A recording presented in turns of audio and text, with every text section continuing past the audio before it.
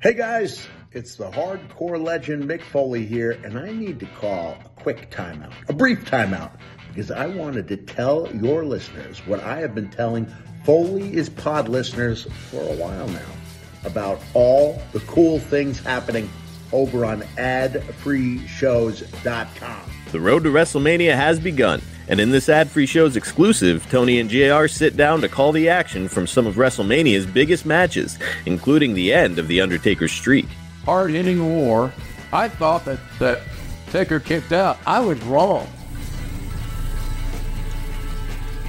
And maybe that's because of my prejudice that I wanted to see Taker win. Yeah, I would have liked to see 22-0 as well. But this is a historic moment. It really is, not only in WrestleMania history, but in all of pro wrestling, if you think about it. What does everybody want? How about a sit-down exclusive with Al Snow, who discusses a wide range of topics, including his dear friend, Jim Cornette. Jimmy knows and understands his gimmick, and he knows and understands what draws for him. And like any good worker, Jimmy's going to capitalize on it, you know, and a lot of what you see is not Jim Cornette. It's an aspect of Jim Cornette, and it's just an aspect that Jimmy's turned the volume up on, apparently, as the years went on, a lot, you know. Ad-Free Show members recently sat shotgun alongside Kevin Nash for a live watch-along of his WWE Championship match against Shawn Michaels at In Your House 7. Catch the event now on demand. Bullet. A year of brutal matches was too much for the big man. Too much for the big man's shoulders as he continually reached those shoulders into his pockets and came out empty from the amount of money that was paid him. That's just a small taste, a sampling, if you will, of what we have waiting for you. With 4 levels to choose from. 4. See for yourself why Ad-Free Shows is the best value in wrestling today. Sign up now, right now, at adfreeshows.com. Yeah.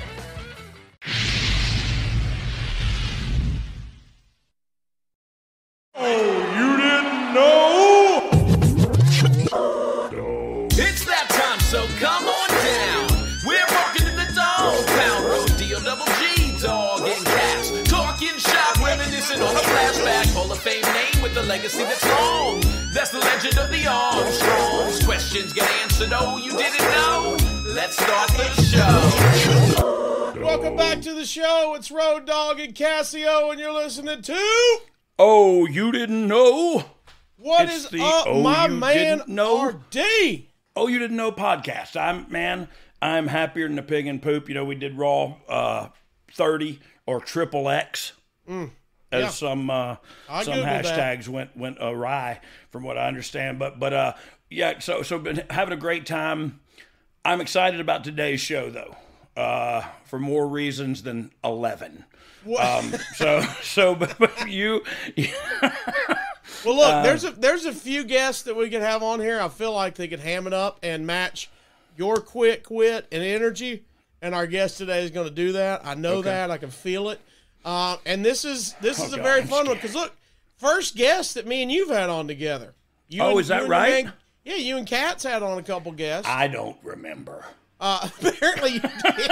This is like your TNA years. You don't remember much of what happened. Yeah, and this was actually like just in the fiscal year. Right, it was under 12 months. Yes, it was under 12 months. Lord have mercy. But we have got a very special guest, and we're going to try to bring you more guests. And we had to start off with a bang today with a guest, man. Yeah, I appreciate it. I appreciate everybody like pitching together because it cost a lot of money to bring this guy in. Like it's not, incredible. He was not doing any favors. I can tell you that much. His rider had like Fiji waters only, green M&Ms only, and I mean it was crazy. So look at but again, the D'Angelo brothers really pitched in their mother's house.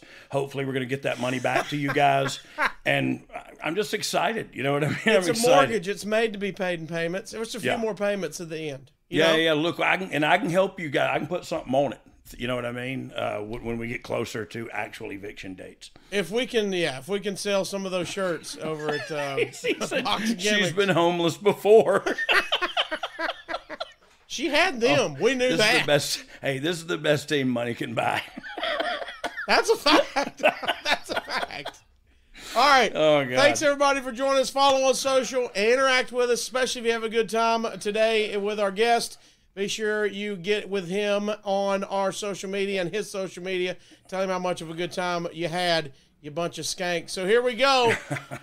Our first guest as a show here on Oh You Didn't Know. Allegedly. Look, you spoke this into existence, dog. We talked about him on a past episode. Oh, we did. You did. said I'd love to have him on. And boom. Ladies and gentlemen, welcome to the show, Mojo Rawley. Mr. Mojo Rawley. I don't know any of the other words to that Doors song, but that I love they wrote that about you. Mojo, how are you? I'm great, brother. I'm great. You look great. Excited to be on here. I only asked for the green M&Ms because it matches the color of the show, so it was all yes. you guys. But I get that. this is great. I don't know if you guys invited me or I invited myself from that tweet exchange, but it doesn't matter. It doesn't matter. Look, I saw you and I were playing with our tweeters at the same time, and I just thought, let's touch base. You know what I mean? That's how I feel about it. But hey, Mojo, what's that behind you right there? What jersey is that? Oh, well, this is a fun one. This is my last jersey I played a college football game in. This was at the University of Maryland. Oh. This one holds a special place in my heart for kind of the wrong reasons. Good. Those are the best kind. Yeah, right? We're sitting here and our team's doing great. We're 4-0 against ranked teams that season. Best record of anyone in the country against ranked teams. And then we just completely choke at the end of the year. Oh. And we go from playing in the Orange Bowl, or at least the conference championship, to getting dropped down to the Roadies Truck Stop Humanitarian Bowl in Boise, Idaho. It was brutal, man. What was the name of the truck stop? Roadies. Roadies. The Roadies. This is destiny, baby. I would have preferred if it was your bowl game. Yeah, if it was my truck stop. I should actually look into that. That's probably storage units and truck stops, I think, are the way to go. Maybe in your heyday you bought a franchise and didn't know it. You made some purchases you forgot about. I probably did do that. Hey, so what? And where did you play? I want to start from the get-go with you, dude. Now, I know we both like to stay hype, so we don't have to get hype. But what I want to know is, look, you and I work together a ton, and I feel like we're friends. But we didn't ever go out, and I didn't ever ask you about your childhood or anything. Look, what's the deal? Tell me your story. Tell me the backstory of Mojo Rawley, and take as much time as you want to. We're gonna sell some erection pills and nut shavers here in a little while. I'll give you I'll help you sell them things. Hell yeah. Yeah. Yeah, man. Grew up in Alexandria, Virginia, so right outside of D.C. That was 5 minutes away. And I actually went to the high school from the movie Remember the Titans, T.C. Williams. That's so cool. Wow. That is really cool. Wait, true or false, you were the Pat McAfee of T.C. Williams. I did punt there, so we got that. I kicked some too, so. Wow. Yeah. That is so cool. Dog, he's claiming he just kicked there. I'm hearing all-time school record for punting. I did have the all-time long punt, 76 yards, actually. Wow. Dog, how about that leg? Yeah. Dude, it was kind of a rookie of the year situation. I missed a game or two that year because pile-up fell on the side of my knee and I, sprained my MCL. And I don't know what happened while I was away, but when I came back, I was just punting bombs. Nothing changed other than I hurt my knee and it healed. And I was banging them. It was ridiculous. I love it. Well, I wonder if McAfee ever kicked a 76-yarder. We're going to have to call him. I don't know about that. I will text him. That's great. So you're crushing it at high school, and of course we see you end up at Maryland, of course. Are you from a family of athletes? I know you got a photo. big family. If you're watching on YouTube, there's a photo where he's about to eat somebody's look at that lunch. guy. Yeah. That was the only sack of the game at Clemson and Death Valley. Put him out. Is that right? Yes, sir. I love it, man. I love it. Are you from a family of athletes? Yeah. My dad played soccer. My mom did track, but my dad played pro overseas for a bit, but nothing too crazy. He transitioned out of that pretty quick, and yeah, other than that, we kind of just found our own niche in football and wrestling and started our own thing. So you said you were from Alexandria. I forget the name of it too, because I was stationed when I was 18. I got stationed in DC for 4 years. I was there, and I forget where we had an apartment on the other side of Arlington, probably. It might have been Arlington. Yeah. It was Arlington, and I did march at Arlington and all that stuff. But yeah, that's so cool. You grew up around there, because that was the first time I'd ever been out of stinking Florida. So it was it was cool to me. But so in your family were athletes. So what after the Terps? What happened then? How'd that go down? Yeah, so I actually transferred into Maryland after being at a small school for a couple of years. But then, yeah, after Maryland, gearing up for the draft, ended up tearing my hamstring in training. You've heard that story 10,000 times. Yeah. But plummeted the old draft stock. So I got a tryout opportunity with Green Bay, where they're bringing in 30 guys and they're only keeping 3 at the end of the camp. So I was determined to do whatever I had to do to figure that situation out. It just was Mojo out there yelling and screaming and not getting tired and running all over the place and asking for more and all that. And eventually played long enough. They gave me a spot. Didn't stick around there too long because they wanted me to gain like 40 pounds to become a nose guard, and I was already 300, so didn't have that in me. Couldn't get to that point. So what? Hey, so look, I don't know how that works, but like, so they want you to gain the weight. They tell you to gain the weight. Do you tell them no, or do you try, or what? How does that work? I mean, I told them I probably couldn't get to that weight anytime soon. It was always hard for me to put on weight because I did so much cardio. I thought I was going there to play defensive end, but you'll be shocked by this after being especially my coach for so long in wrestling, but I've never been a technique or a finesse guy ever. Yeah. And that's what that guy needs to be, right? Yeah. But look, it's so weird that there's even a distinction between elite athletes. Like I've seen you in action, and I know you're an elite athlete. And then to hear you talk about, I'm not that, I don't have that. You know what I mean? It's just, it makes me think the guy who's not athletic at all, like, wow, there's such, like an onion, there's such levels to this athleticism. So that you didn't do that. So how old were you then? Shoot, at this time, probably 21. Wow. And so you were on the team for Green Bay at 21? I was there for about 4 or 5 months, so I wasn't there anything crazy long. But you were in one of the 3 out of the 30, right? Yeah. That's what I gathered from your story. But look, that's what I think is so great about you, Mojo, and I don't know that people know, and maybe they do, and maybe they're getting to know. The energy you bring is not forced or faux energy. It's an organic, real thing about you, and you just bring that energy, and you carry that with you all the time. And when you talk about you being the first one at the PC and the last one there and all that ain't bullcrap. That's you. That's who you are, and that's how you are. And I think people are getting to know that now. And then it comes from a place of respect. Whether they like you as a professional wrestler or not is neither here nor there, because then it becomes like, this dude's a friggin' workhorse, and he's willing to pull his weight and yours too if you're not willing. You know what I mean? Like it becomes a thing about, you got to respect the drive. You got to respect that he's in the grind, and I'm damn sure not. So I've always respected the heck out of you, man, for your work ethic and your attitude. And so again, I appreciate you coming on here, because I probably know that you're in between the treadmill and the goddamn Stairmaster or something.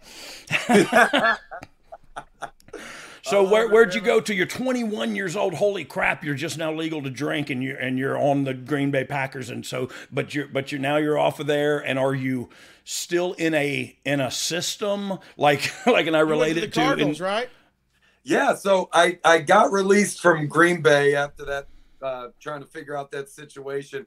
I had a feeling it was going to be a matter of time before I got picked up, because I really did play well at Green Bay, and I led the D-line and tackles and plays for the preseason, and I had some really good tape out there. So I was like, I know I'm going to get picked up, but sat at home the rest of the entire regular season, and when I didn't get picked back up, man, I was like, you know what, this is it. I'm not going to be one of these guys that 5-10 years down the line is, trying to scrape together a living, holding on for this shot that, if I didn't get picked back up, then whatever. So I actually signed a contract to go work at Merrill Lynch, because I had interned there all through grade school and, even middle school. And I signed the contract, and I was supposed to start on a Monday. That Friday, a few days before then, the Cardinals called and offered me a spot after they got eliminated in the playoffs. Look at that guy. So, hey, I don't know if you can see that or not, Mojo, but what do you weigh there? Right there, I'm probably about 315, 320. So wow. I put on about 25 from when I was at Green Bay, and that was part of it too, was sat at home the entire year, couldn't get a call back. The second I put on that weight that, Green Bay wanted on me, here's the call back. So, to somebody else. Oh, that's funny. But look, that's the way it works, right? It all works exactly the way it's supposed to work, and we all do exactly what we're supposed to, whether we want to or not. But that's awesome. So now you're there, and are you on the starting team? Are you on a practice squad? Like, how does that work? And I'm asking because I'm ignorant I don't mean I'm ignorant of everything, of the okay, thanks, Cassio, but just of the way this all works. So you go there, are you in right away? So I signed the day after their season ended. So this would have been January of that year. So we had a long ways to go before camp. So I did all of off-season training with the team. Fun story there is my first day of off-season training, I go in and, like I'm a nobody in the league, and we have like a bench press competition on day one. Yeah. And it was like 315 for as many reps as you could do. And coming in as a nobody, I went in and I put up the most reps of anyone on the team. So the strength coach comes out, and they this was right up my alley, because they train crazy hard there in the weight room. Some teams not so much, which, for me took away one opportunity to prove myself. So I always hated that. But the strength coach comes out and he's like, Matati, what the hell is that? What is that, Arab? He's like the Iron Sheik? I'm going to call you Sheik. You're Sheik from now on. I was like, the Sheik nickname at the Cardinals. Yes. So not one person on that team, because I got this nickname day one, knew what my real name was. That was it. Nobody knew. Sheik. Let me bring it up here, since this is perfect timing. He'll humble the quarterback. Aaron Rodgers, I'll break your back. Afford Anything talks about how to avoid common pitfalls, how to refine your mental models, and how to think about how to think. Paula, while certainly you can mess up on $1 million a year, it is far less likely than it is on $30,000 a year. Right. I would meet wonderful people that were struggling with a budget that was super tight. It was 100% you need to make more money. Make smarter choices and build a better life. Afford Anything, wherever you listen. Let's take a pause. I know. Let's catch our breath. Mojo is bringing it, son. And if you want to be bringing it at home, you need to check out our friends at Blue Chew. We all know that confidence can take you far in life, guys. That's especially true in the bedroom, and especially when it's time to step up to the plate, and that's where our friends Blue Chew comes in. Blue Chew is a unique online service that delivers the same active ingredients has Viagra and Cialis, but in chewable tablets and at a fraction of the cost. You can take them anytime, day or night, so you can plan ahead or just be ready whenever that opportunity arises. The process is simple. Sign up at BlueChew.com, consult with one of their licensed medical providers, and once you're approved, you're going to receive your prescription within days. And the best part, it's all done online. No visits to the doctor's office, no awkward conversations, no waiting in line at the pharmacy, worried about who you might see.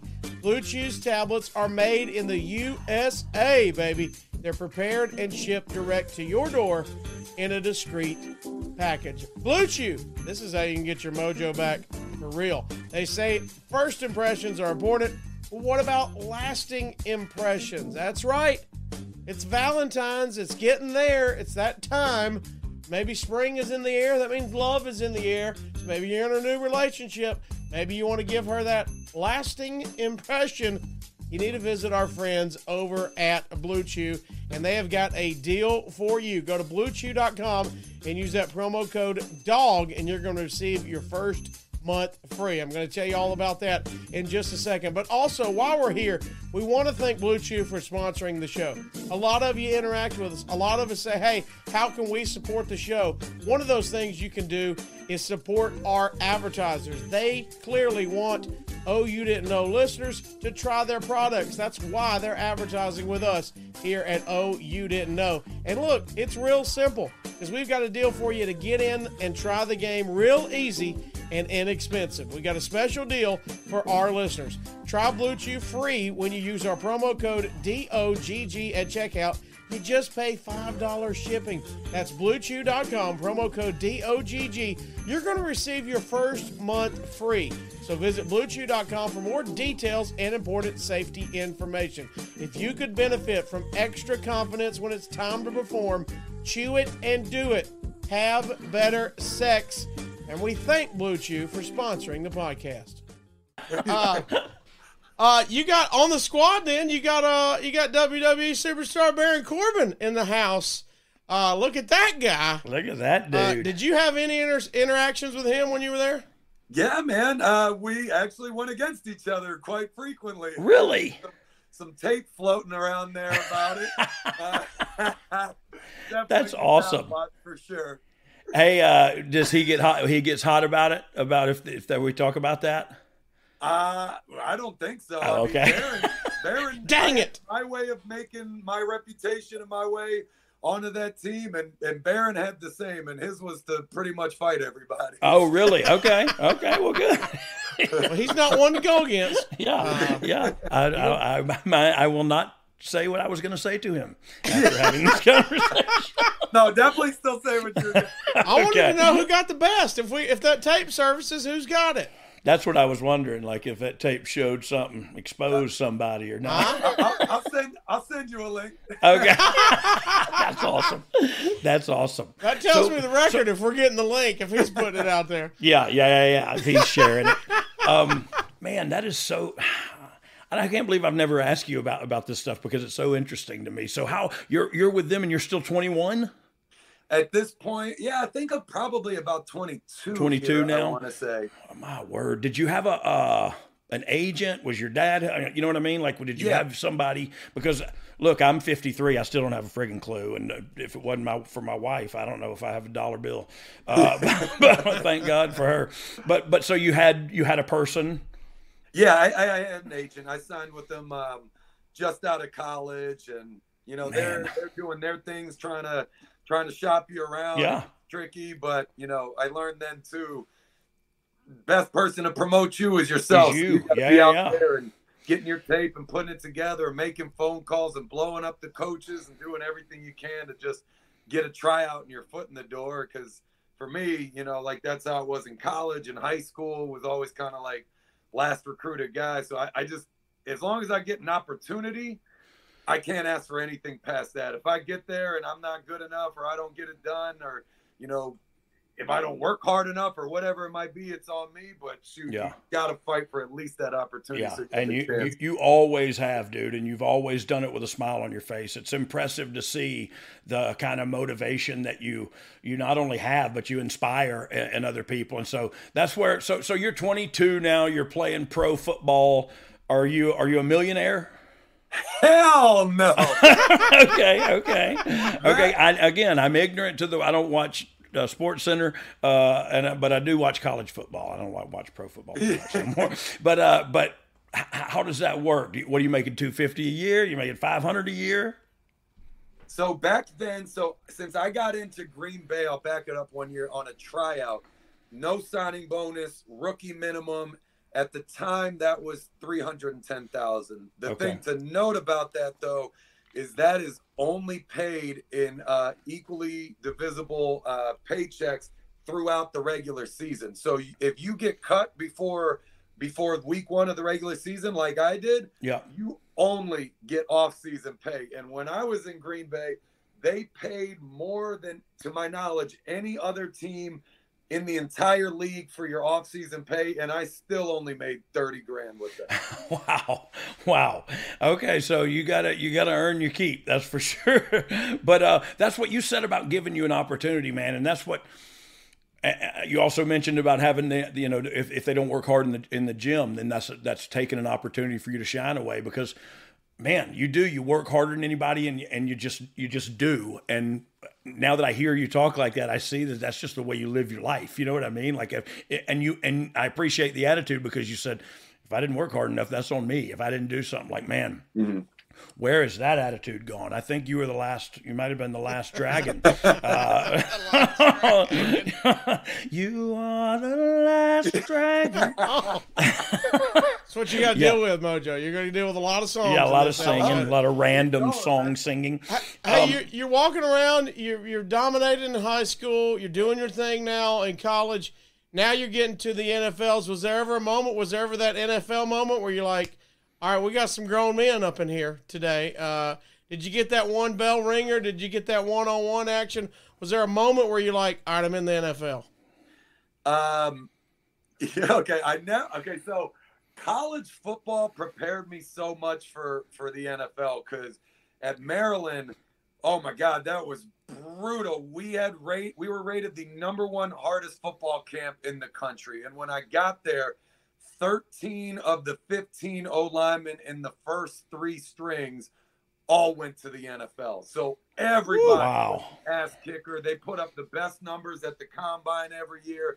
And our coach tried to kill us every single day. So by the time I got to the league, physically, I was like, this is no problem. Like, I am prepared for this. Now I'm also like 30 pounds heavier than I was. That season I got cut in Green Bay, the whole season I was home, I did nothing but lift and get bigger and train. So by the time I got to Arizona, physically, I had no problems whatsoever. And I was like putting up the highest numbers on the team in the weight room. But I will say my big moment that you're talking about right now came my first ever play in Lambeau Field playing for the Packers. And this was more of a mental thing. This was also more of a dumb rookie thing, but I've never really been one to get like too starstruck by things. I usually try to stay pretty grounded, and I went out there for my first play in Lambeau,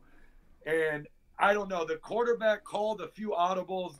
Bottom line is I felt like I was in my stand forever, and I saw just a little shimmer of light up in the stadium, and it caught my eye, and that's when everything just hit me like, holy crap, this is your first play ever on an NFL field in Lambeau.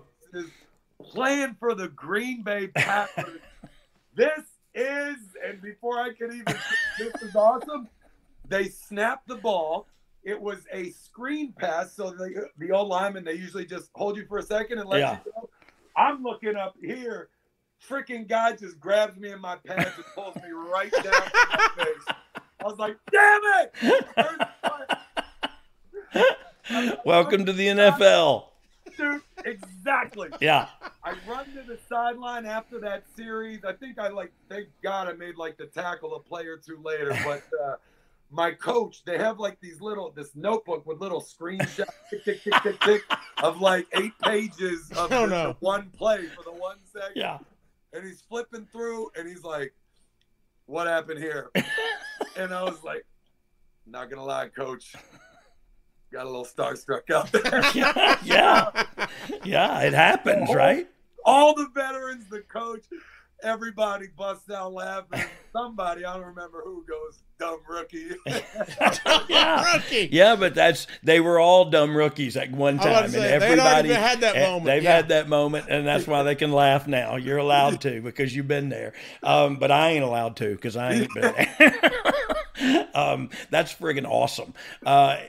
So when you go to Green Bay, do you have an apartment? Do you have to get an apartment? Is that on you? Is that on the team? And I'm asking stupid questions, but like I'm thinking of people coming to NXT and starting at NXT, and they're asked to move there, and they're asked to, you know what I mean, and they're asked to rent an apartment and stuff. So I'm just kind of trying to figure that part out.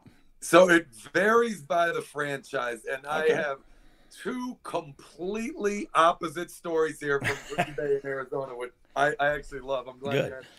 So Green Bay treated everybody incredible. Like they always say, Green Bay is the place you want to finish your career, then start it because they treat you so well. So yeah, I only made $30,000 in the off season. Again, that was more than anybody else I knew of was making, but they paid for your hotel rooms. You were paired up with another player. So I was actually paired up with another undrafted player, a center, Evan Dietrich Smith, who actually went on to make the team and start for many years. But they paid for your transportation. They paid for your food. They gave you everything. They give you little gift cards to every restaurant in the city. If you wanted to go out partying, they would have one of the assistants get a shuttle, drive you there, stay there as your security to make sure no one bothered you, and then drive you home. Like, wow. It was so nice, and the facilities were second to none. So then, like I said, you want to finish there. I go to Arizona for my next year. We were paid, I think, $110 a day, maybe $120, only for days that you practiced. So there was weeks where I was making like $360 for the whole week. You know, that's what I'm forced to live off of after just making $30,000 and having $150,000 in student debt. Like I was broke as hell. They didn't pay for hotel, transportation, food, nothing. So I ended up shopping extensively to find the cheapest place I could find, and I ended up catching a extended stay, I want to say, that was fairly close to the team facility, because I also had to ship my piece of crap broken down Hyundai Elantra. I should have gotten a new car 10 years ago, but couldn't afford it. And this place was so disgusting. The carpets were supposed to be gray, but they were black. So literally, if I was barefoot, and this whole place was the size of like one closet, it felt. If I took 5 steps from my bed to the front door, no exaggeration, my feet were completely black. Oh, God. Yeah. You're living there and you got to wear flip-flops in the shower, you know what I mean? You have to wear flip-flops in bed living in that place, man. It was gross. I'll say this, though. They offered, they saw how bad it was. They offered to move me into a different room. And I said, no, I wanted to stay there because I hated that place so much. It was so gross. I knew if I stayed in there long enough, I'd get sick for sure. So I knew that if I was living there, I would never want to be there. And I would stay at the team facility all day, every day, whether I liked it or not. And it would force me to take advantage of every second. Because for me, I was lucky to have a second chance in the league and signing with Arizona. There was no chance if anything went wrong there. It was going to be because anything I was doing. No. And so what you had, and you said you signed with Merrill Lynch. What you have a couple of degrees I see there. What talk to me about them? They named the Dean's List after him at Maryland, baby. That's right. That's right. That's right. All-American academic, dog, in 08 from my man Dean here. There we go, baby. Yeah, so talk to me about your education. So I was lucky enough to have an aunt that worked at Morgan Stanley as a branch manager when I was 11. So after schools and during the summers and whatnot, around like practices and sports and whatnot, I'd just go intern for her there, and I'd sit in on meetings, and I'm making copies and making copies. Yeah, the real hard hitting stuff. Yeah, I love it. But it was cool because like being able to sit in on meetings and just listen and see how things operated there, you become accustomed. You're ready for it later.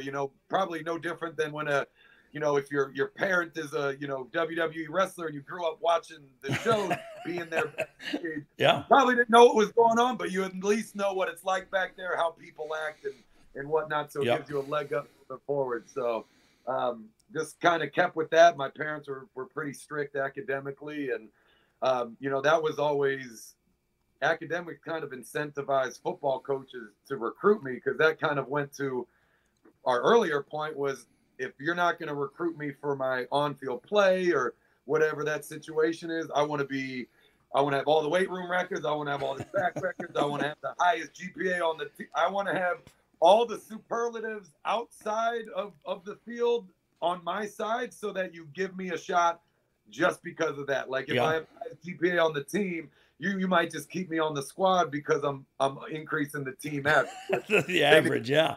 I'll take that too, right? I'll take that team GPA boost, baby. But so here's what's so cool to me about you, and I'm dead serious. Like, you have those aspirations, like, I'm gonna be the best here, I'm gonna be the best there, I'm gonna be the best. But you're not arrogant or cocky, and you've been the best of everything that you've tried to do too. By the way, not everybody makes it to the NFL. Not everybody makes it to the WWE. You've been to the pinnacle of everything you've tried up until this point. So it's weird to me that you're not cocky.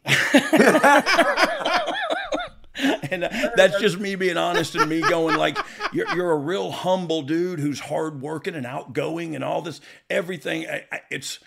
And you are the top. You're a 1%er when it comes to the work ethic and all that. Like, not everybody has that, but yet you're just a humble dude who's. And I don't know. That is attractive to me. And so that we talked about this earlier. I'm coming out right now. You're attractive to me. No, I'm just. It is attractive to me. How hard your work ethic and how hard you're willing to go to be number one. And like, holy crap! I wish I would have had just half of that in me. I just wanted to be number one at being the most high. And then I think I won a couple times. I'm not sure. He won a couple times. Cassio, hey. So you studied up on him. Where did he go after the Cards? Before we get out, because we're getting the end of the Cardinals time. Okay, my bad. Before we get out of the football realm, and now you transition into being a superstar, everybody, of course, knows you're close friends with the Gronkowski family. I know some of the Gronks went to Maryland with you. You're, of course, friends with Rob and that entire family. And by the way, let me just ask. Friends in high school, is that where you guys start kicking it? College, actually. Okay. Yeah, at Maryland, Dan and Chris were a tight end and a fullback for us, and Dan became one of my best friends on the team there. So that's where that whole venture started. Well, all of the Gronks seem like they match your energy, just ready to go, and we're hype, and let's do everything we got to do at max. Yeah. Yeah, that situation made sense. And that's kind of a funny thing too, because when I played football, like, I was a very similar guy to how I am now and how I was in WWE, but there wasn't Mojo yet. It was still Dean back then, and Dean was the guy that, yes, he spent all the hours at the facility and all these things, but Dean didn't party. Dean went home at the end of practice and slept as much as he could and studied as much as he could and, film and all of these things and was, on that side at all time. Couldn't get him to go to a party, couldn't get him to have a sip of alcohol, like none of this stuff. So when I met Dan, I thought Dan was like a crazy guy, I thought Dan Gronk was one of the crazier people that I had ever met. And if you know all five brothers, you know that he's a church mouse compared to the rest of these guys. Like that, Dan is the only normal human being in the entire family, and the rest are maniacs. Dan is the one that keeps everybody else in line. To me, at that time, I thought he was crazy. Yeah. Which is funny because you fast forward later, I was the craziest of the two, Let's take a moment real quick to tell you about our friends over at Jimmy's Famous Seafood. They are thebomb.com. Actually, they're Jimmy's Famous Seafood.com. And right now, you can get them to ship food nationwide to your door. Free 2-day nationwide shipping on orders of over $125, excluding the steamed crabs and fresh items. Of course, use the promo code DOGG. They've got the crab cakes, the soups, the chowders, the oysters, the signature steaks, plus desserts and gluten-free items. And when I say they've got gluten-free items, if that's the thing in your life, because it's very important to me, my wife, Big Booty Judy, is gluten-free, you can get an entire gluten-free box. Yeah, you're going to get gluten-free Maryland crab cakes using a blend of those colossal and jumbo lump and regular lump fresh crab meat Maryland style. You get 2 bowls of the Maryland style crab soup. You get a half pint of the thick, creamy crab dip prepared with a little cheddar jack shredded cheese, fresh lump crab meat, and a little dust of Old Bay, of course, on everything. And you get a container of the bay sauce. That all comes in their big gluten-free box. Or how about the famous party bundle? Yeah, having people over to your house. This is perfect for entertaining. You've got all the seafood favorites, and you can feed the entire crowd. 12 crab balls, 6 mini lobster tails, the 16-ounce crab dip, 6 mini stuffed shrimp, and 2 order of jackpots. That's right, the 6 Rockefeller oysters and the 6 clams casino. They've got all the boxes, packages ready for you to go. They've got Baltimore in a box, the diners, drive-ins, and dives box, the tailgate bundle, the date night in a box, and a crab lovers specialty box just for you crab lovers. And we know you're there. That's why you're ordering Jimmy's Famous Seafood. So if you want in on this again, go to jimmysfamousseafood.com. They'll ship it nationwide right to your door. Free 2-day nationwide shipping on orders of over $125, excluding steamed crabs and fresh items. All you got to do is use that promo code DOGG. That's DOGG. Over 40 years in a business, been featured everywhere on television. It's a staple when all the wrestlers go to Baltimore, and now you can have it shipped right to your front door. Jimmy'sFamousSeafood.com, promo code DOGG. Man, I remember Gronk came and did the Mania, and I met him because of you. I got the opportunity to meet him, and my kids, like I was so over with my kids for that. But like he's a big dude. Like you don't realize how big a guy he is. He looked like he was 6 inches taller than me, and I'm 6'4", and I don't know how tall he is, but standing next to him, like he's a huge dude, man. I don't know, you don't realize it seeing him out there on the football field what a big dude he is. But you and him are 2 peas in a pod, man. Like and it's right out of Central Casting too, by the way, of the partying jocks and the, you know what I mean? Like, yeah, and headbutting each other, and and it was just so funny just seeing you guys interact, and that would come out every now and then. It was so cool. Like I wanted to be one of you, but wasn't a cool athlete. So I just watched from a distance as a tear rolled down my cheek. You guys are the reason I started like going out and partying, and that whole Mojo persona came out because I was looking at them, and 5 brothers who all played pro ball, 4 in the NFL, 1 in the MLB, and I'm like, how do these guys party as frequently and as hard as they do? And they all are incredible athletes, especially Rob that, broke all the tight end records. And, going out with them those first few times, I immediately understood it, because I was sitting back and I was kind of like trying to figure this out. As hard as they dance, it is the biggest cardio workout I've probably ever had. So when I started like getting after it and like partying with them, when I showed up to the PC for my first week of training, when I signed with NXT, they couldn't blow me up. I was like, I'll do this. Everyone else is dead. I was like, man, I'm ready to go. And they're like, how'd you prepare for this? I was like, well, I just did 6 days in Vegas last week.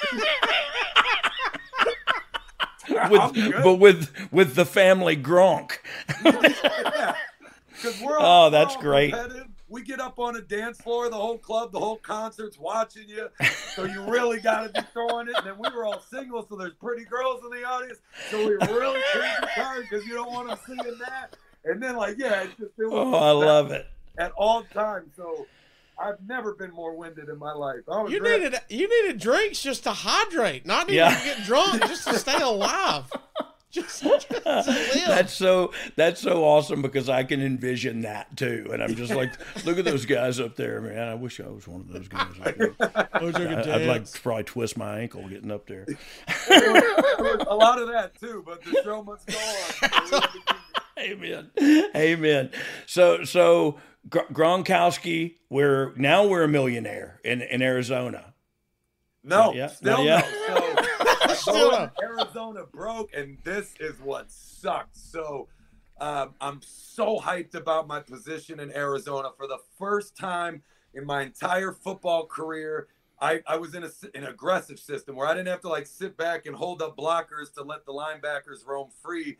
They wanted us shooting gaps. They wanted us making plays. I was begging my whole career for this opportunity, because I played very fast, and I was built to be able to shoot gaps and make plays. Holding up those big blockers, that was not my game. So I was thrilled for that. So I show up to training camp that year, and I killed myself that summer. Like, oh my God, one of the hardest I've ever trained myself in my life. And that ended up being a bad thing, because I ended up getting hurt right away in camp. And that was every injury I ever had. It never came from a football game or a wrestling match. It was always training at home or in the gym with the team from like pushing it too hard. Yeah. And that that sucked, because I hurt my calf. We did the whole shoot it up and try to keep playing through it kind of thing, and it made it worse. And my calf tore off the back of my leg and rolled up in the back of my knee. You could literally put your whole fist in my leg where my calf used to be. And that was that. So I was out. That one took me, they said it was career ending, but it took me 18 months to come back from that one, which, as you know, that's an eternity starting over. Look, if I had calves, I can't even imagine that pain, but I don't have. Like, something happened in the hotel, or calf rustlers came in the hotel room. I don't know what happened, but the bottom half of my legs are suing the upper half for non-support or something like that. I don't know the story, how the joke goes, but holy crap. So now do you get paid because you're hurt, or do you get cut because you're hurt, or how does that work? So this was a bit of a unfortunate situation. So it was a different regime back then, so I'll go ahead and say that. I know they do things differently now, but I ended up getting cut back then, and they said, we know you're going to file a grievance with the players union and to come after your money, but this is how we're handling things right now, and you're cut. So I am sent home without a dime, no insurance or support to pay for doctor's bills, and I had to figure that out. The problem also was I got the players union on my side to kind of handle this injury situation for me. That's what they do. But that was the year of the NFL lockout, so the players union disbanded. I had to start my whole case over with outside job, but he had to teach himself the inner workings of the NFL. So long story short, it took me 4.5 years to get my IR, my injured reserve settlement from the team. So that was me going back home. I couldn't walk for 4 months because the injury was that bad. I was in a boot forever, trying to figure out what to do next if I was going to be able to come back. I went back and I finished my master's at Maryland because I had like half the degree, 1 year left on the program. So that at least kept me busy for a bit. And I could go back to University of Maryland to do my rehab with the team. They were great about that, which saved me, by the way. Wow. But yeah, man. Props to them for that. Yeah, because that keeps your brain going. You know what I mean? That keeps you from finding that dark place. Yeah. That sitting on the couch will take you. You know what I mean? Yeah. Thank God for them. And so then you're rehabbing again there. Was it 2010, 2011? I got hurt in 2010. This takes us probably beginning of 2012, end of 2011 or something like that. And finally I actually signed a contract to go work for Merrill Lynch again, and then again had to pull out on him, which was kind of funny. They were very great about that, luckily, because they could have enforced that contract. Yeah. This would have happened. Twice they could have done that, actually. But yeah, the doctor, I meet with the doctor, and he tells me, you're not there yet, but you're going to recover from this. So everything right then, man, the hype that I had leaving that doctor's office was something else. So I start training my ass off again, get ready to make another run at football. And then I was hanging out with the Gronkowski family, and I had an offer, I think, from the Jets and the Raiders at this time. But I was hanging out with the Gronks, and their dad was college roommates with Mike Rotunda at Syracuse.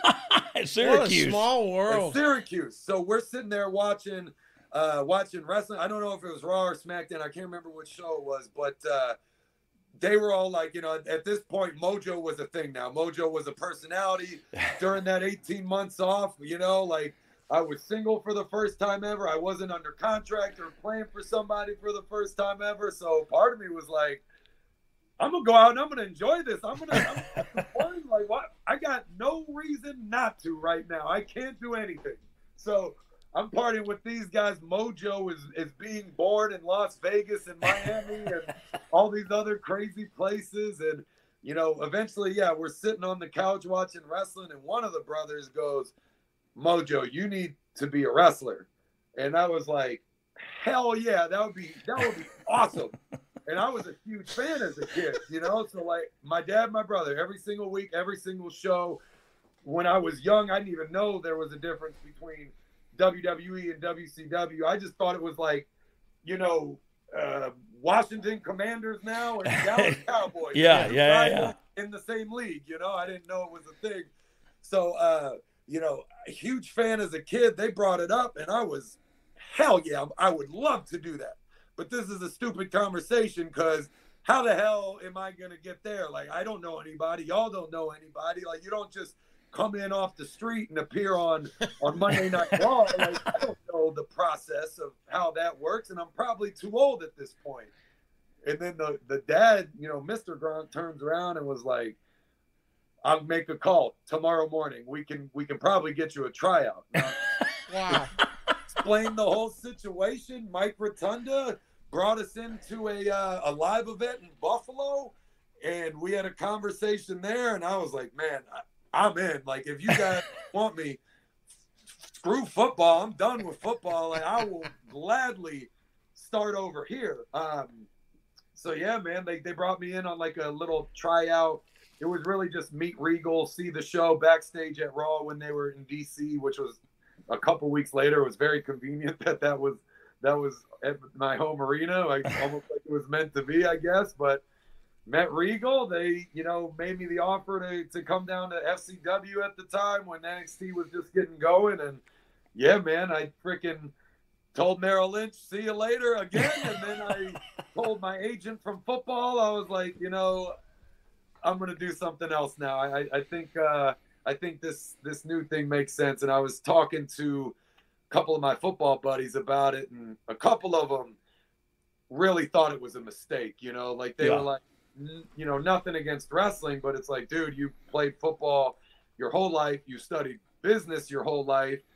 You either go back to football and make a team and now you make your millions, or you go to Merrill Lynch and you make your millions there, where that's a guaranteed because it's finance. And that situation was very promising too. But starting out in something that you only knew of as a fan and had no direct expertise or knowledge of, man, that was a gamble. And especially then too, the salaries back then were lighter than they are now, and I had already had my $150K in debt and hadn't made any money yet, and it was like brutal. But once I got that offer, man, it was a freaking no-brainer for me. I was losing $1,000 a month to be there in the beginning because I had to pay down all the expenses and the loans and whatnot. But yeah, I was thrilled at that opportunity, wanted to do it so bad, thought I could, you know, be good at it. I thought I could make it. You know, that was also, maybe it was ignorance at the time of how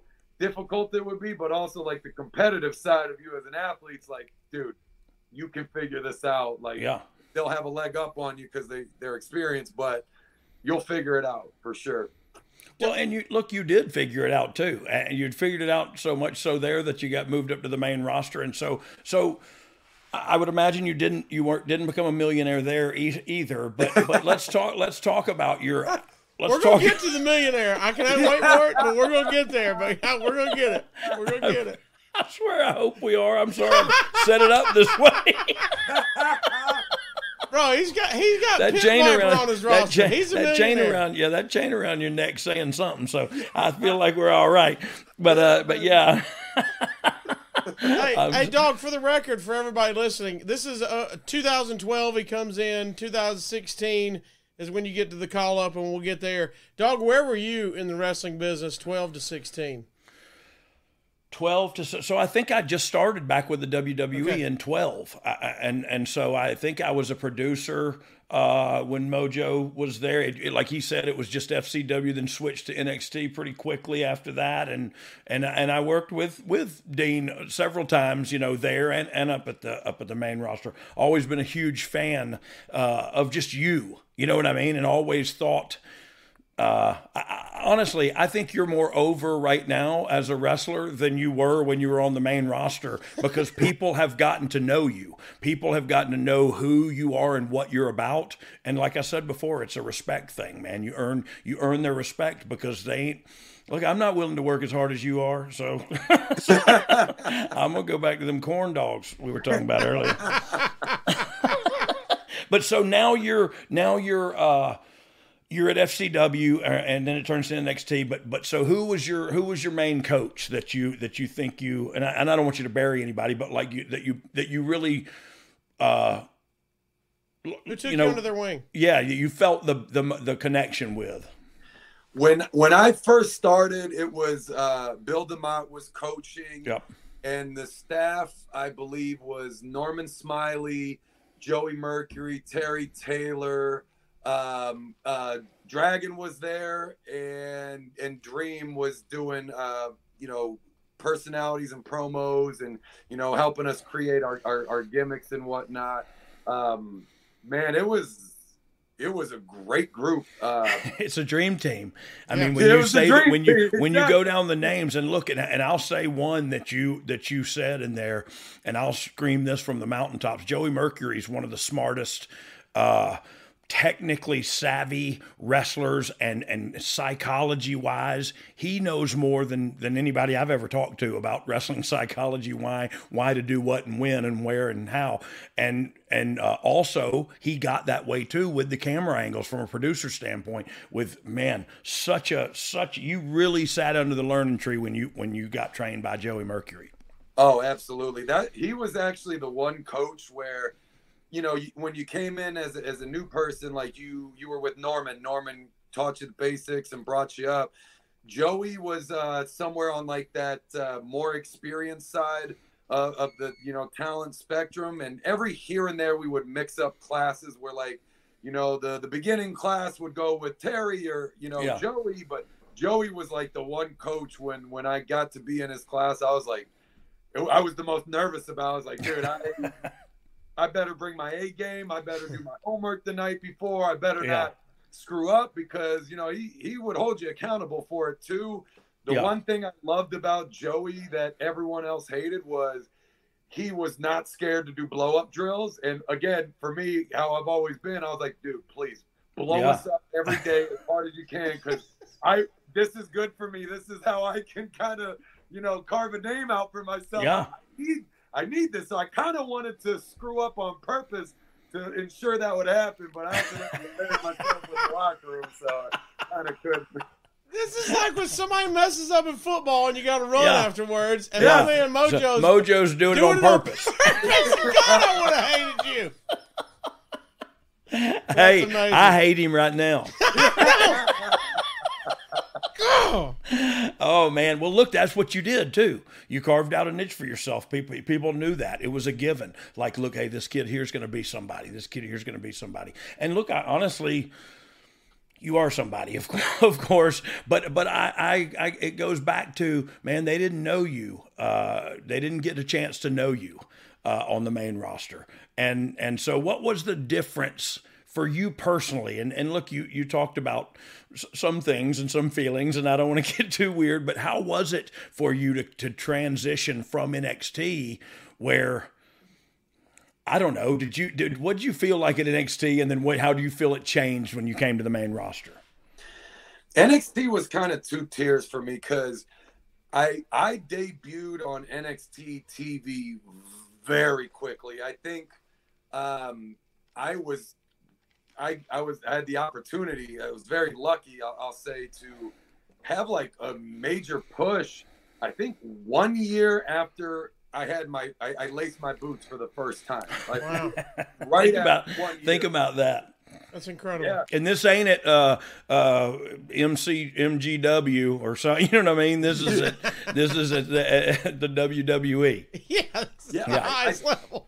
I think I had a dark match. I know the coaches wanted to give me a shot. Like, they knew I was still very green, but with all the energy and the personality, it was like, you know what, I think we'll figure out the rest of this, but like, let's get them started. So I think I had a dark match at Full Sail, and I was I was doing my old moveset, which was ridiculous. I first came in doing like this party rock LMFAO character, which obviously wasn't too far off brand.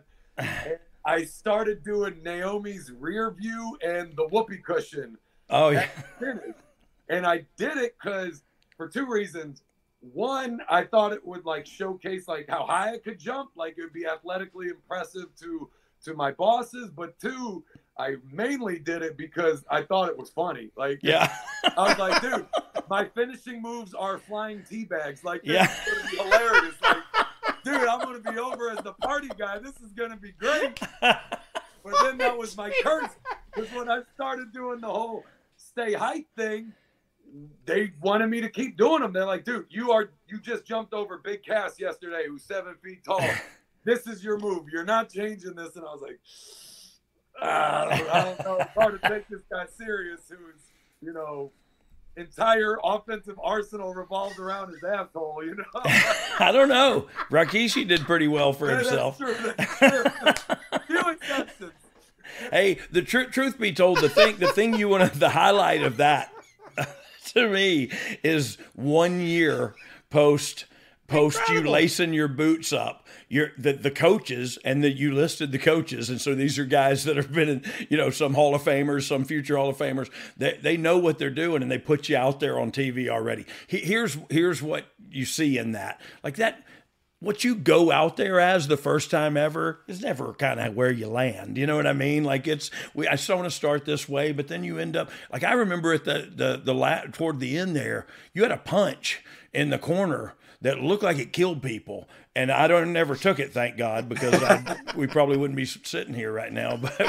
But it would just be me with no lower mandible, like I was walking after you on The Walking Dead. I hate Mojo. But I forgot what we were talking about. I went down the Walking Dead rabbit trail, and here we are.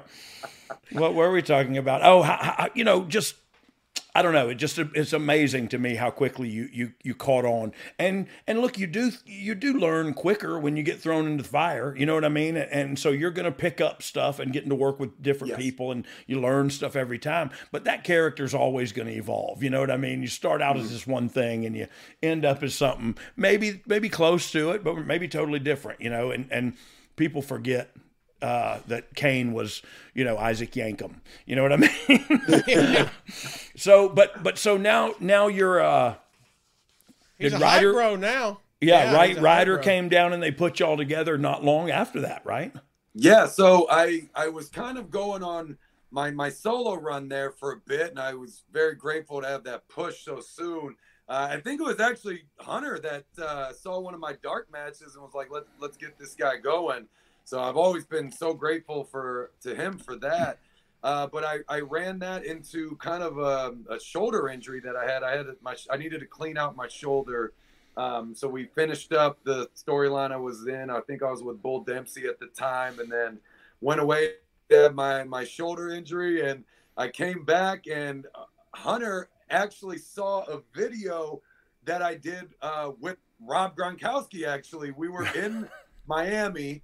And we were at some event, and we cut a promo together, just talking about being WWE's new tag team and how he was going to come to wrestling, and we were wearing Zubas and full gimmick, and we're just having fun with it.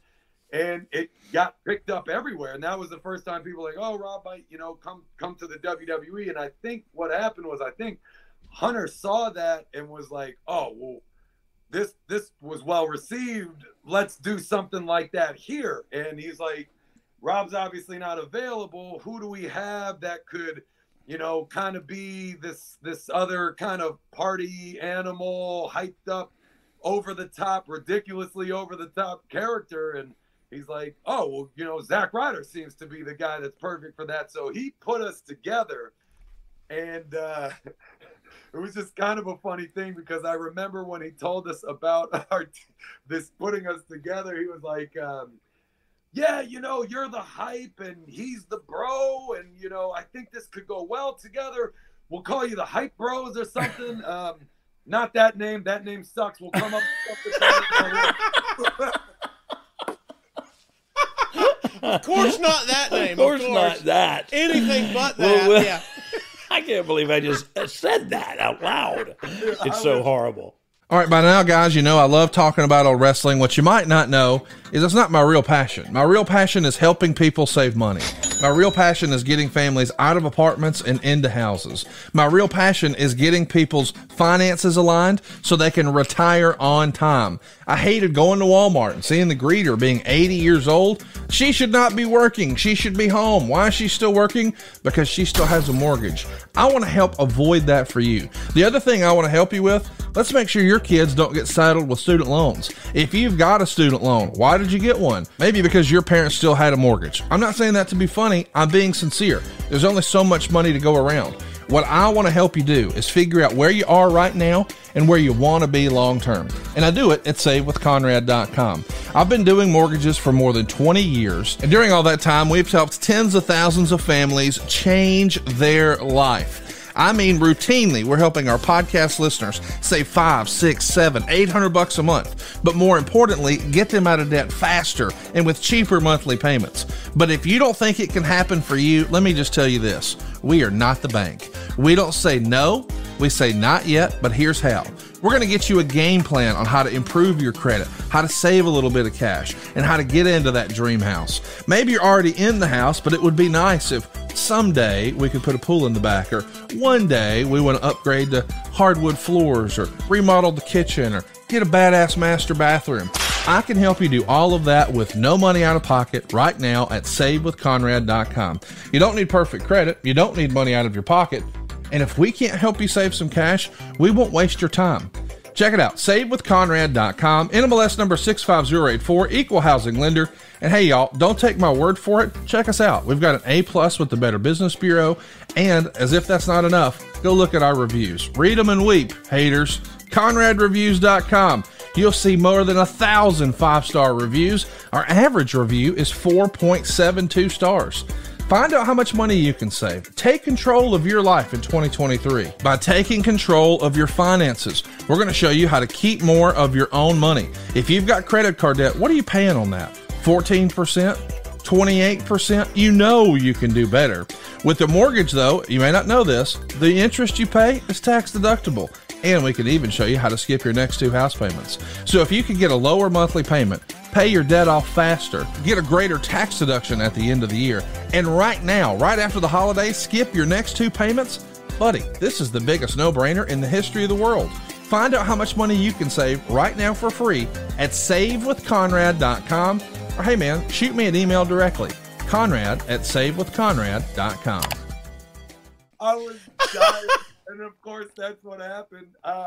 That one was a little bittersweet for me, I'm not going to lie, because I was very grateful to have a multi-year veteran in Zach Ryder, who had been through so much and worked so hard to, you know, really get a name out there for himself and whatnot. But also part of me was, I really wanted to pursue being a singles wrestler, where it was kind of all on me and like, you know, really just pursue all those challenges. Yeah. I wanted to get more out of that singles run before I needed that shoulder surgery, and that, you know, just kind of clipped me short a little bit. But in the end, it was like, if Hunter has an idea for a tag team with a veteran guy, like this is a no-brainer. Like, run with this. So 100%. Like that to me, that's the same mentality I have. And in my mind also, at that stage in your career, had you said, hey, look, I really want to be a singles guy, it might have been looked at wrong. You know what I mean? Like, it would have been like, oh, thanks for coming. Maybe Rob's still home. But look, that's the attitude you have, dude, and that's why they were trying. And I think I know this for a fact, they're thinking his tutelage, because look, I always love Zach too, and I want to get to you and his relationship here in just a second, but I always loved Zach too. So in my mind, I thought, oh, and Mojo's going to learn a ton just being in the ring with him, you know what I mean, and talking to him and just get a bunch of experience with him. So I think that was the thinking anyway behind that. Do you and him get along? Do you still talk? It seems like he's doing great now too, you know? He is the number one person on the planet that I love to hate. Like, he is my favorite person to bury, talk trash to. We haven't had our story, like our feud in a wrestling ring in years. I still tweet and post him, and he does the same as if we're still in it. You know? Oh, maybe because he maybe has his own storylines going on right now. Me, not so much, so I can go all in on him. But oh, I love it. So, but maybe there. Look, you done taking bumps? I'm not done taking bumps. Okay. There we go. Okay, that's all I wanted to hear. And because look, there's always that big match out there. You know what I mean? Yeah. Mojo's last match. We can do. With Conrad. We'll do the whole thing. Hey, Steve K's involved. He'll make something go down. We'll get you a W-9, and we'll. No, but so we got there. Let me ask you this. Yeah, go ahead. Let me ask you this, Mojo, because you kind of brought it up. And a shout out, I believe it was Sean Ross Sapp at Fightful. I'll give a shout out to him. He does a great job. And he interviewed Zach. And Zach, almost in the same, not verbatim, but was saying, hey, we did so well together. We had a great run. I had fun. And the whole time he kept going, I'd really like it to be over to do a singles run. And I think that's amazing. You kind of hinted at the same thing, but both of you going, I want my singles push. But this is what we got, and we're going to do this at 100 when we're doing it. And I think that speaks volumes to both of you guys of going, if this is what we're made to do, we're going to do it at full blast and see what happens. And I'll put him over for a second. I mean, it was easy for me. I was in NXT already, so it's not like I was doing anything other than what I was already going to be doing anyways. Zach was still doing main roster loops, and on his off day, he was coming back to do these NXT shows for me. So he didn't really have any off days during that entire stretch. So like, I was always grateful, you know, and appreciative of him for that side of it. And that's kind of how I always was. I never had any off days. I trained as hard as I possibly could. I always wanted to be doing as many things as I possibly could. And for him to be doing that and being in a tag with me, like, I was like, this is exactly what you want out of a teammate. So I always applaud him for that, because that wasn't easy for him, I know. Yeah, and look, and I was a huge fan of Zach. Like, and it always comes back to me, I know. But look, when I was writing the show, he was the Intercontinental Champion, because the people loved Zach, man. He came out and they all woo wooed, and that was the deal, man. And so again, I like the combination of you two together, and I really thought you were going to have a good singles run post that. Things didn't obviously go that way, but look, what are you doing now? Are you still doing any matches? Are you still, and I see you everywhere, and I see you're all over the place, and I see you and AKA Nia Jax always got action figures They'll being dance. done. They'll And dance yeah, now. y'all will dance for real on the tick to the talk, y'all. And so y'all are all over the place. What's going on?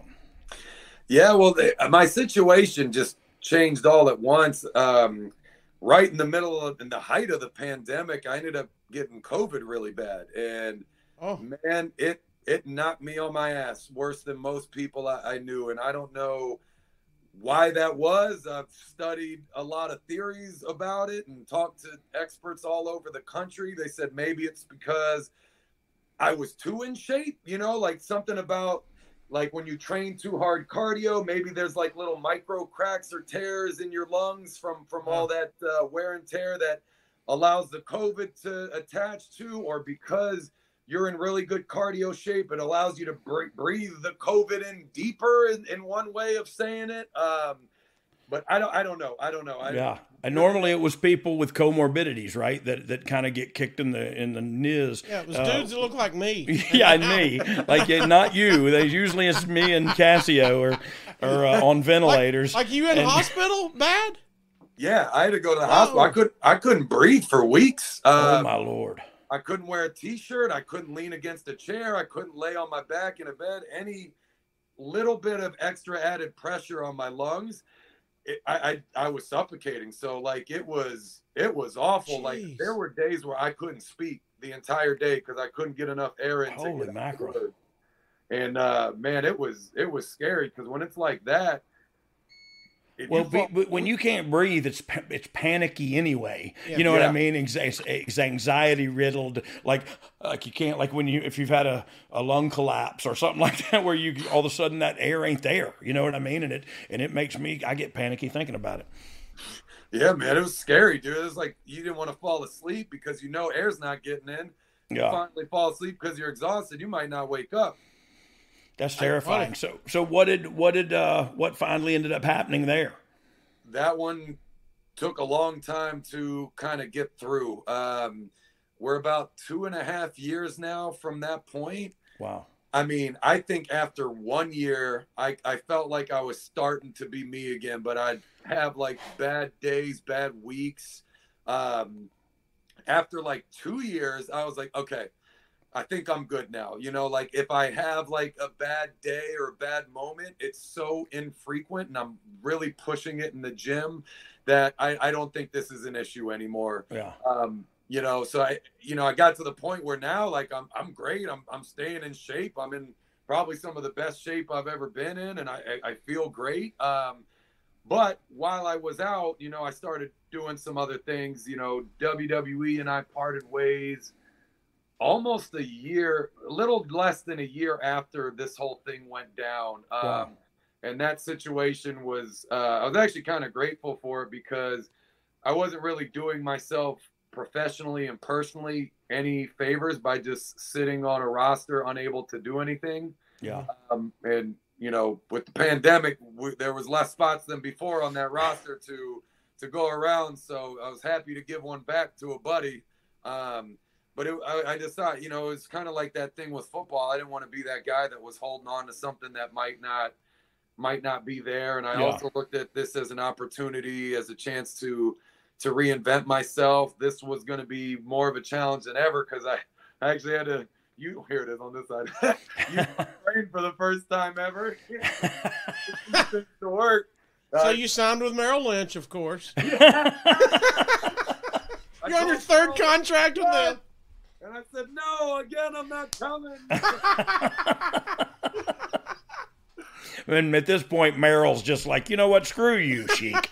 Yeah. I'm with you, man. Get the hell out of here. Surprisingly, it was the same guy throughout all these years, too. Hilarious.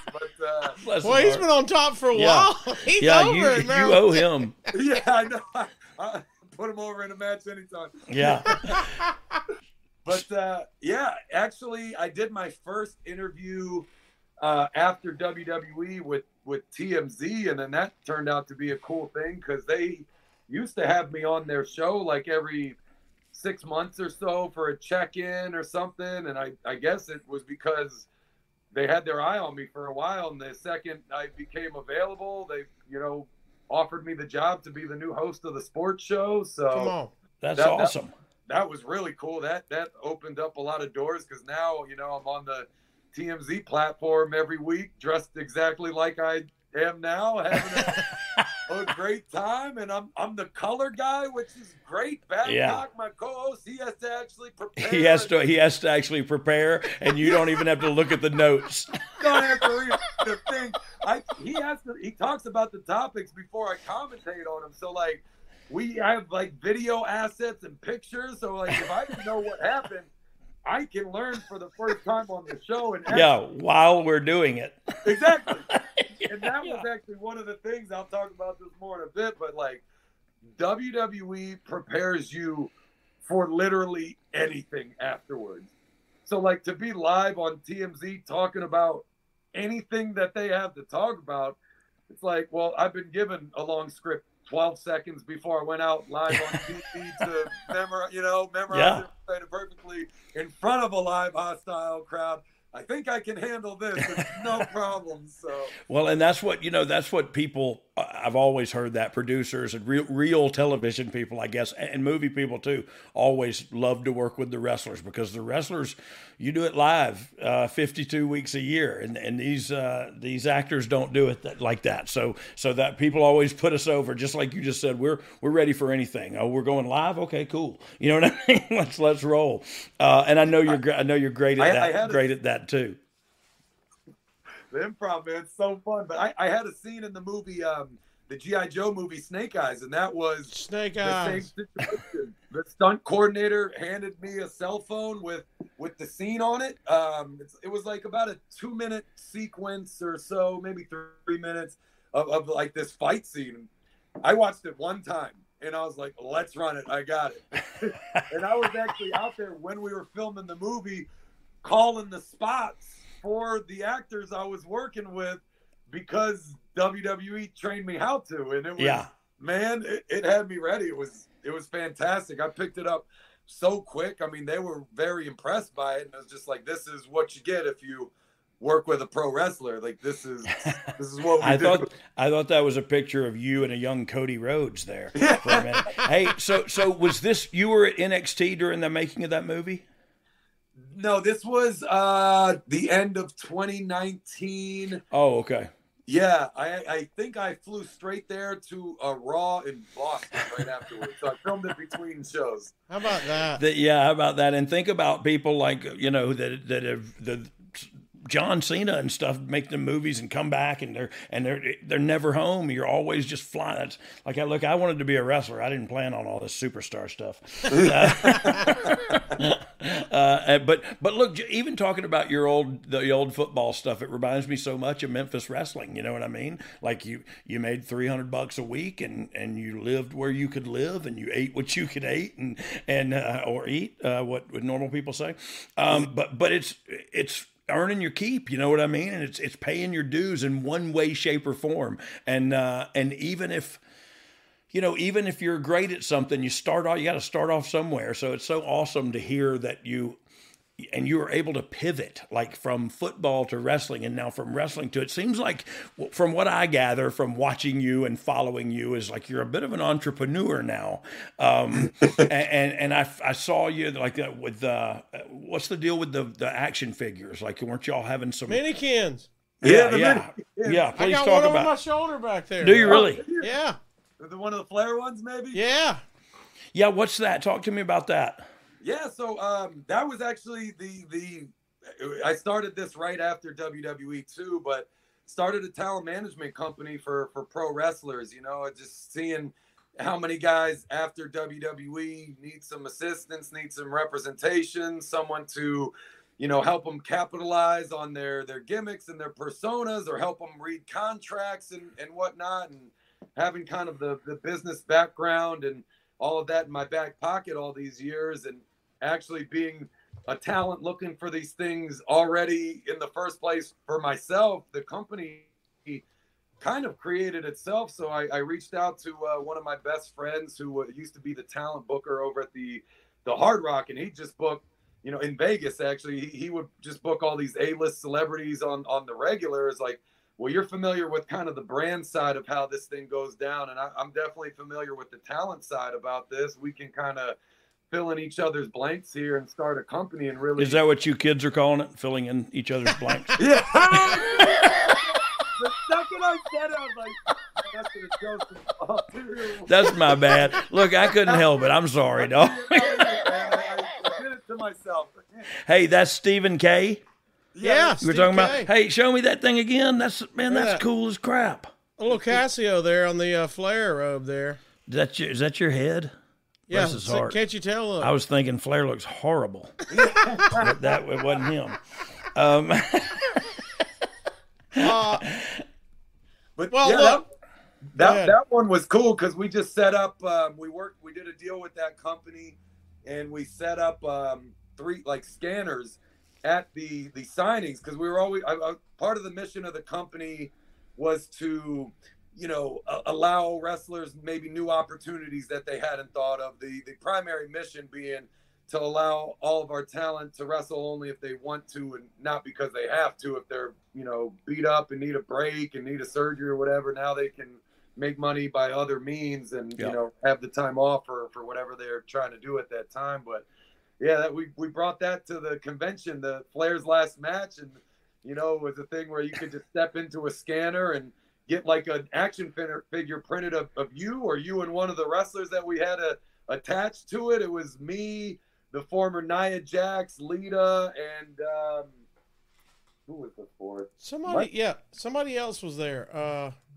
Obviously, and Rick, was the other one, but it was a cool thing. But we've been able to do a whole bunch of deals with that company, and it's just worked out so quickly. A lot of the brands when we're pitching our talent, they maybe don't watch wrestling currently, but used to. But once you kind of fill them in on what pro wrestlers have to offer from a business perspective, man, they are absolutely thrilled to work with our guys, man. It's give them something that no one else can, working with NFL athletes, NBA actors, whatever it may be.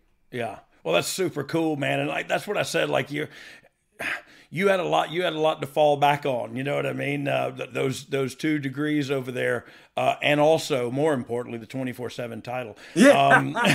Come on. Yeah. But I remember seeing that thing at the signing at the Ric Flair thing.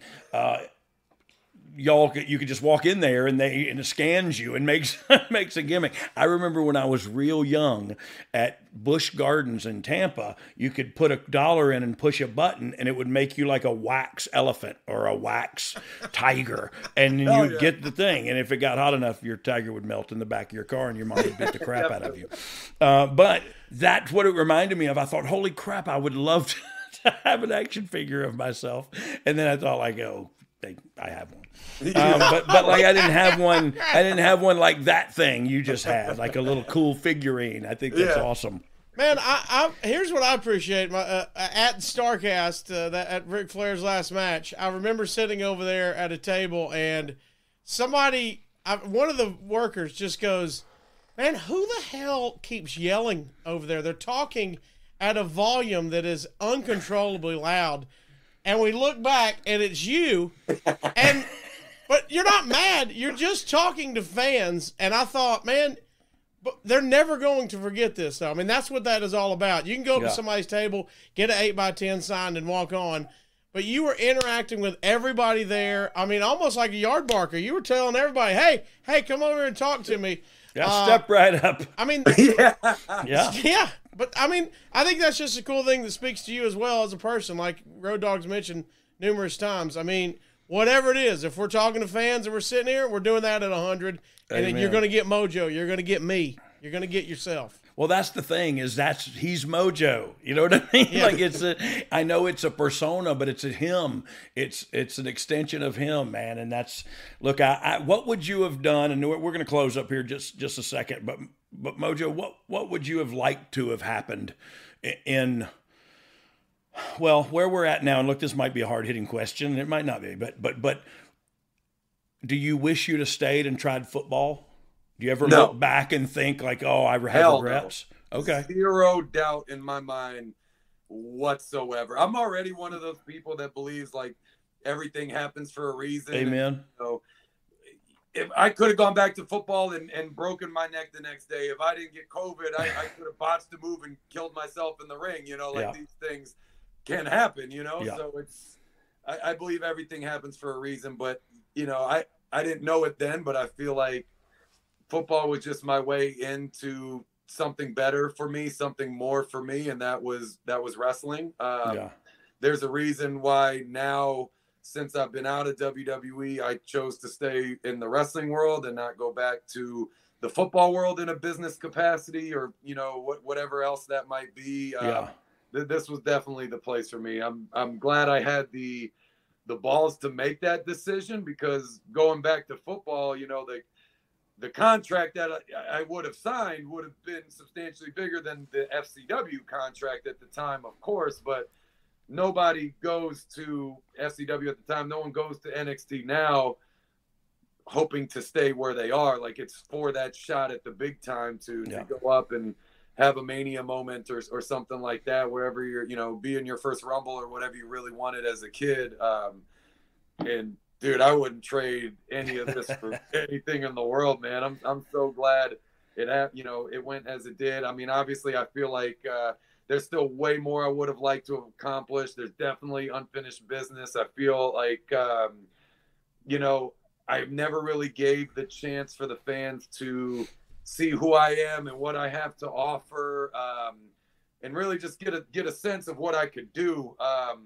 But at the end of the day, it's hard to argue with, almost a 10-year run in the WWE, and WrestleMania moment, and a really good career. And, I'm sure the guys on Mount Rushmore wish they could have done one or two things, two more things. So, yeah. Amen, man. Even your attitude and all of that is so picture perfect, man. I hope that's what, if anybody, especially young people are listening, young aspiring athletes, heck, at this point, anything, scholars, you've done it all, and you've been to the mountaintop at every stop. And so I hope people, if they get anything from you, they're inspired by your character and motivated by your drive and just your grind, man.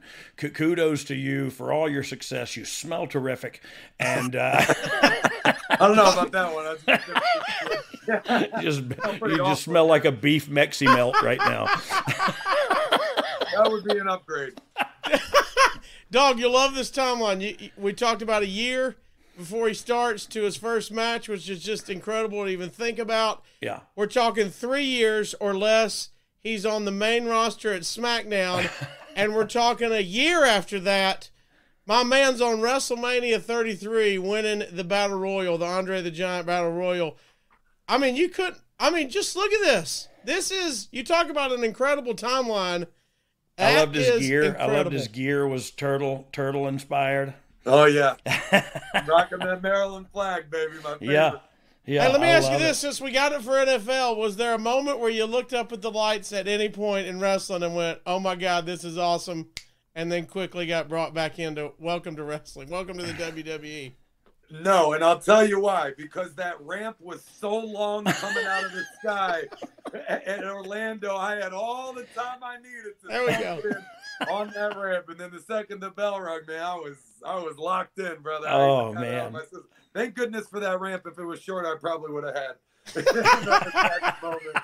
Thank God for long ramps. We've all said that before, my friend. Well, long something.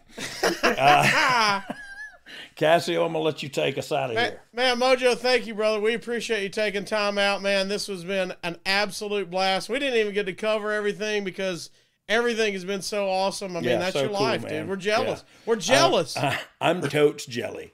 Hell no, this is awesome, man. I'm grateful you guys had me on.